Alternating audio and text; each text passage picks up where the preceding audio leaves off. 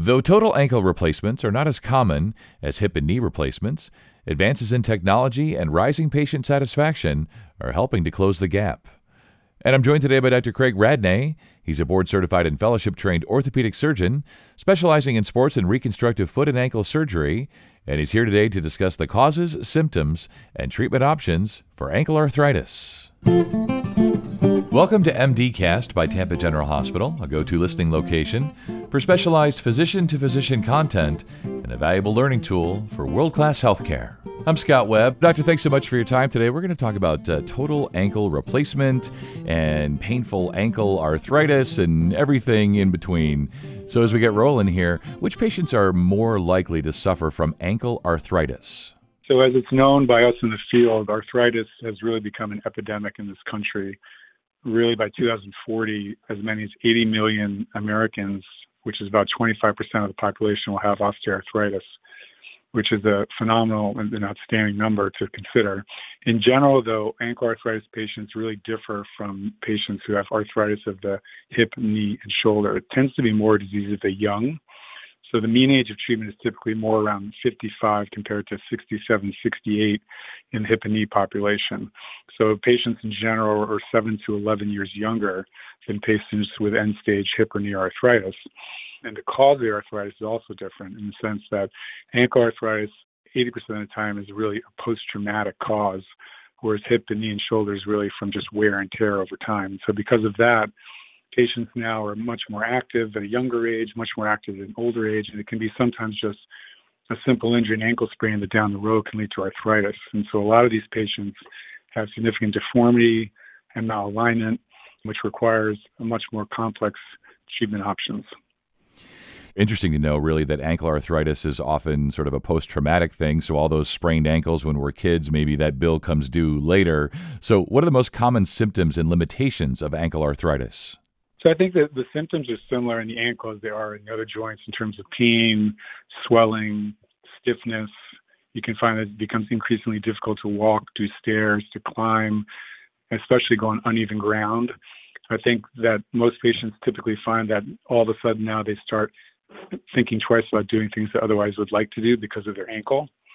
And again, the anatomy always plays a key in understanding this, is that the ankle is only 1/3 the surface area of the knee, but it carries about twice the load of the knee. So it's significantly painful. So patients that have ankle arthritis really can get very severely physically disabled because of that pain and stiffness. And it's been noted that pain and dysfunction of ankle arthritis is sometimes similar to that of having coronary artery disease or neck arthritis and radiculopathy. So it can be very limiting. Yeah, and unfortunately, those of us who get to be a certain age, there are things that we stop doing or we avoid doing. You see, a bunch of stairs, and you think, maybe there's an elevator in this building. So it definitely gets to us and wears us down and makes us think. So what are the non-operative and operative treatment options for ankle arthritis? So fortunately, we do have a variety of options. So certainly in the beginning, you can consider anti-inflammatory medications that you just take in pill format. You can consider bracing, physical therapy. Eventually, if the pain continues and the limitations continue, there are injections you can consider, cortisone, there's gel injection. There's a lot of new insight into biologic injections as well, where you're taking the body's blood and your own blood and growth factors and inject that, such as platelet-rich plasma or stem cells. And eventually, if nothing helps, then there's always surgical options. So sometimes if there's some impingement that's limiting the motion and causing pain, there can be a relatively simple debridement type of surgery.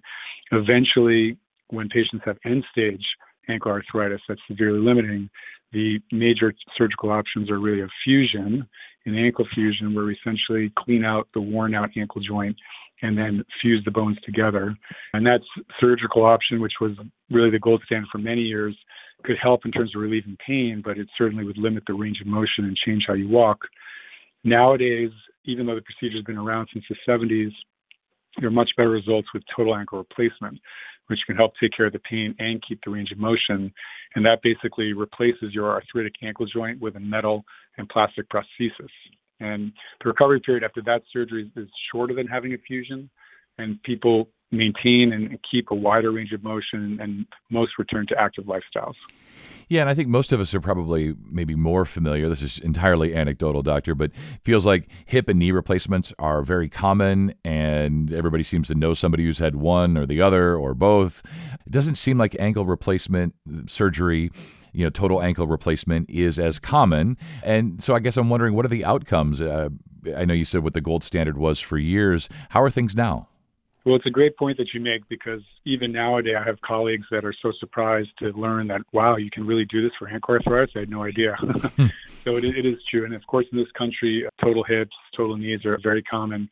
That being said, the ankle replacement market is growing over 10% a year. So I think people are acknowledging that they're becoming more and more disabled from painful ankle arthritis. At the same time, they're starting to learn that there are options, and they realize they don't just have to live with it. So I'm sure we're going to see people dealing with this more and more. But currently, right now, we do have some good outcomes that's getting better. We're certainly developing newer technologies and treatment options.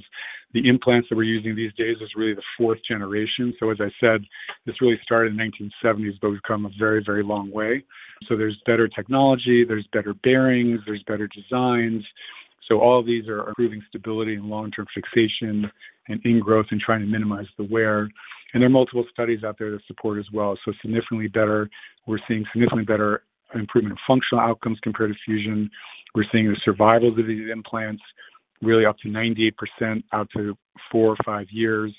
There are many studies out there going on now as well to see how well these newest generations of implants are going to do, because in the end, that's really the gold standard. Fortunately, in the hip and the knee and the shoulder world, implants do very well over a longer period of time, and we're hoping that this newest generation of ankle implants will have similar longevity.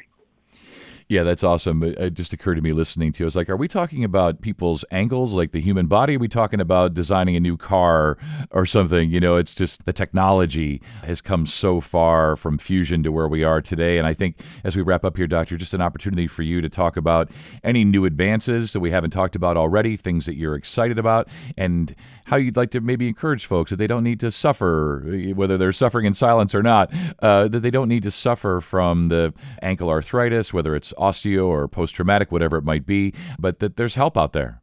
Yeah, I think that's important. It is exciting. It's always exciting when we have new treatment options and new ways we can help people. And I would say that the important message is really that you don't have to suffer, that what you're dealing with it can be significant, and there are ways that you can be helped. Certainly you want to see a specialist that could provide you the different options. But once you've gotten to the point where you're at an end stage treatment option, I think we do have good surgical options today. And going forward, there's certainly new technologies, new designs, new materials that we can use to, again, improve the outcomes. There's also a lot of work now with what we call patient-specific instrumentation, so we can essentially try and build an ankle replacement for your own ankle. And that helps us a lot, not just in terms of creating the implant that fits your ankle, but also that can decrease our need for surgical time, decrease the need for x-rays. It really decreases the costs. At the same time, it will improve our accuracy, improve our balancing. It also allows us to really treat much more difficult deformities. So that's really exciting. We have a lot of new 3D viewers and imaging that really allows us to take each person's ankle individually, look at the deformity, and then find something that can really address their needs the best. So lastly, I just want to say thank you for the opportunity to speak about this. This really affects many people, but also at the same time, I found that some of these patients are some of my happiest patients, and I'm really happy to help them. It's really exciting and really cool. Thank you so much for your time today. You stay well. Thanks a lot. Have a good day. And thank you for listening to MDcast by Tampa General Hospital, which is available on all major streaming services for free. To collect your CME, please click on the link in the description. For other CME opportunities, including live webinars, on-demand videos, and local events offered to you by Tampa General Hospital, please visit cme.tgh.org.